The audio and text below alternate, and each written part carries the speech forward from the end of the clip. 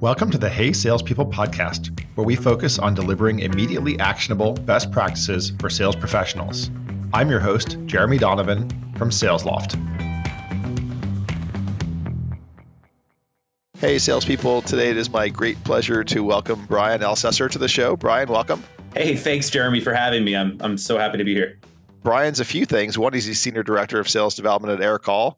He is also a volunteer fireman sitting in a firehouse now. So if you hear beeping, he's got to check that out because it could be important. But Brian and I have been friends for a long time. So just going to have a chat today about the future of B2B sales. That's going to be our topic. But I'll ask Brian the same question I ask all my guests, which is, Brian, can you reference one of your favorite sales books of all time and maybe one or two things you learned from it? There's a book that I've read recently that I've been just touting to the moon and back and asking everyone to go read, which is Sea Stories by Admiral William McRaven, which is a collection of different things that he had to overcome and go through in his career in the Navy. What I love about it is it's like this sheer book on determination and leadership in a way, on what it's like to go through some perilous moments and stressful moments in a career, but then the impacts or the outcomes that came from those. And I took a lot away from that into my own career. I usually find that there's some element of parallel between military and sometimes the business world. Well, great. Well, we're going to brainstorm now on our topic, which is the future of B2B sales. And I thought maybe a good way to start that is to first maybe frame out some scenarios. Let's talk about like post-coronavirus scenarios that are on your mind. I feel like there's a couple different ways this could play out. First one being that, okay, well, let's say we go back and nothing changes. It's like, all right, well, we got through that. I think that would be wild. And I think it would be blind to the fact that we all just made it through X amount of months in this remote environment. The second opportunity is that we come back and I see it as like a hybrid, hey, we've realized that we are okay maybe having that cultural significant encounter with our peers in person, but also being open to more of those, remote work opportunities as well, being that we've been able to do so, successfully. Or perhaps there are some teams out there that are like, this was so successful, so wonderful, that in fact, we're going to go full remote. That makes sense to me. It's like back to normal, 100% remote, something in between. I was trying to think of other shifts that have happened in the past. And one of the big shifts that happened in my lifetime was the move from kind of cubicles and corner offices to completely open workspaces. So a work shift has happened in the workplace already. So it stands to reason one could happen here. Let's take the scenario where everything goes remote. What are some of the leading indicators that might suggest that was going to happen?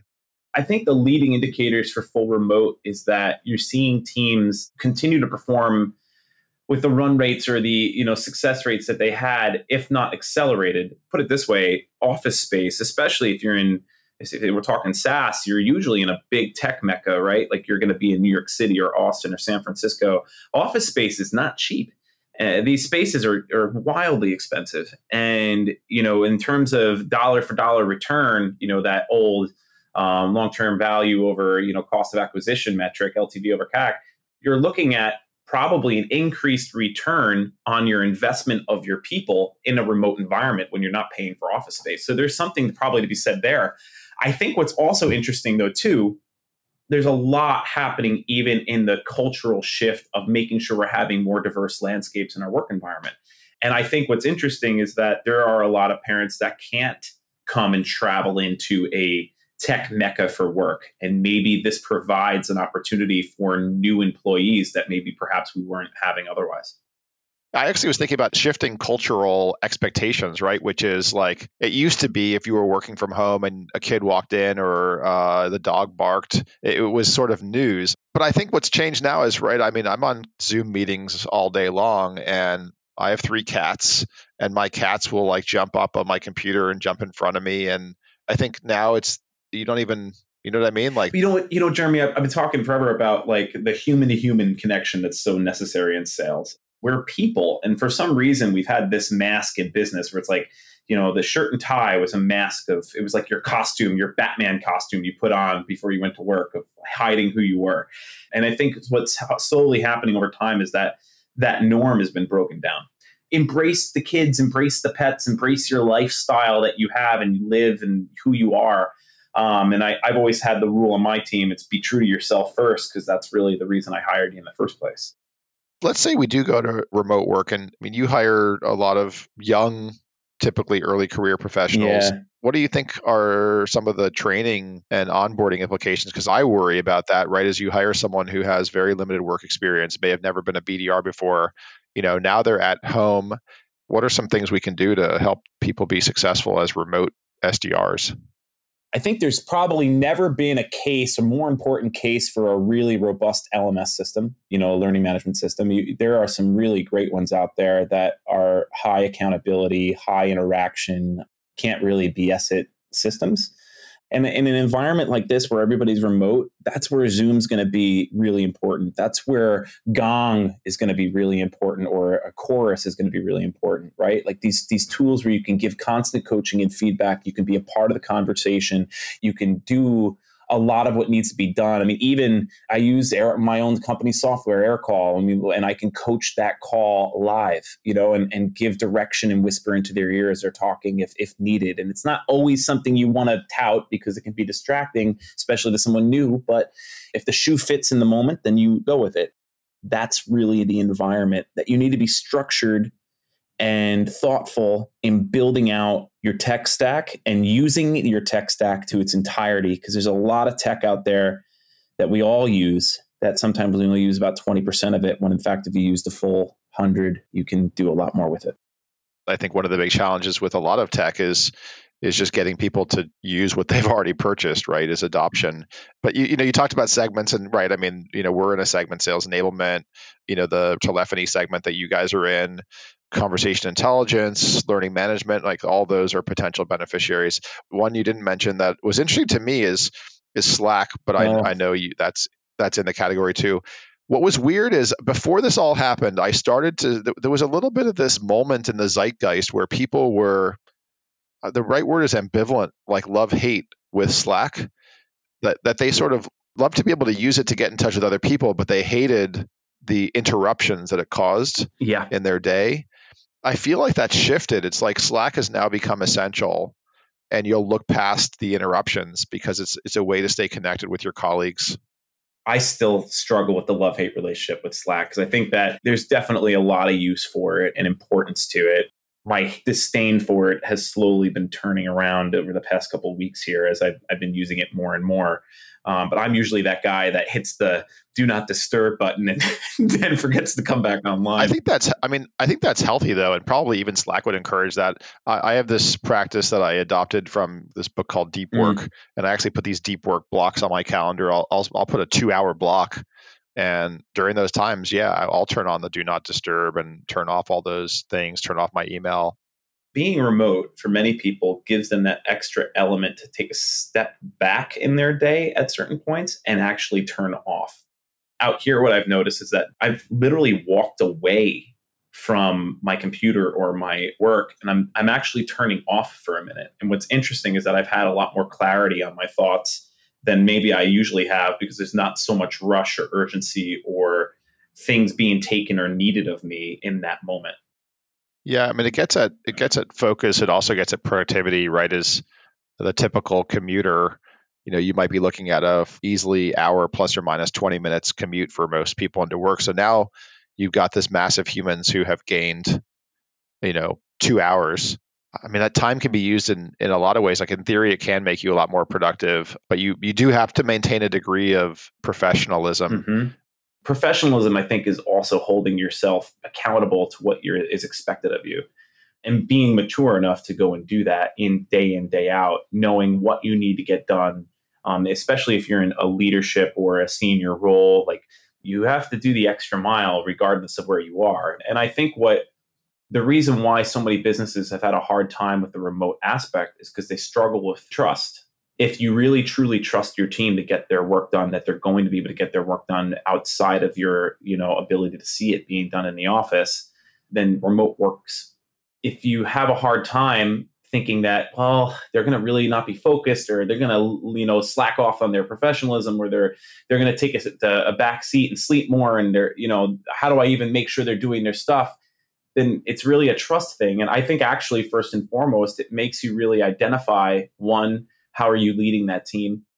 Two, how are you doing your check-ins and your accountability? And three, like, are you mentally set up, not just you as the leader, but is your team mentally set up and prepared to live up to the expectations that you have for that environment? Maybe part of it is that all these managers were so conditioned on coming into work, right? And maybe the managers themselves felt like when they were at home, they were not productive, and therefore that trust was not there.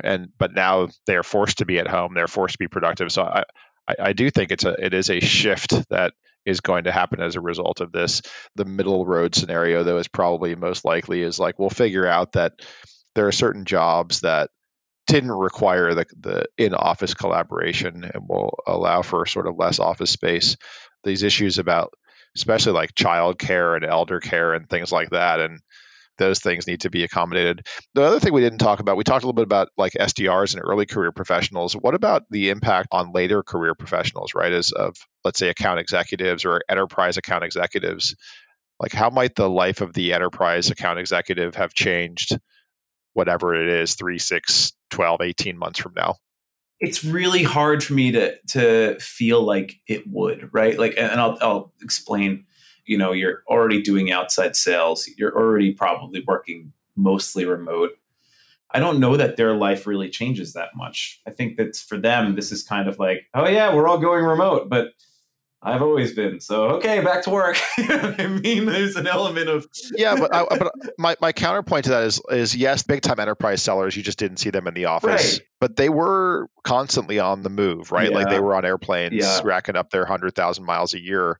The threshold for where inside sales and outside sales, field sales boundary has crept up and up and up over time slowly. This could be the moment where, it was going into this, that 100K plus deal was something that absolutely required face-to-face. Yeah. And maybe a lot of face-to-face. And maybe that threshold bumps up is like, maybe anything under $1 million doesn't require hopping on an airplane anymore. I don't know it has anything to do with the selling side. I think it has everything to do with the buyer and their expectations. And I think that if the buyer's expectations have shifted to allow for that conversation to continue in a remote environment and setting, then game on. But if the buyer's expectations are, hey, we've gotten through this, I expect you in my office, I'm going to sign this deal, like, it's really on them. It's not really as much on us. Yeah. Well, I appreciate you challenge that, because I think it is a fundamental human thing. And this brings it all back together with trust again, that there is something primal about seeing somebody face to face, shaking their hand, getting to know them to some extent personally.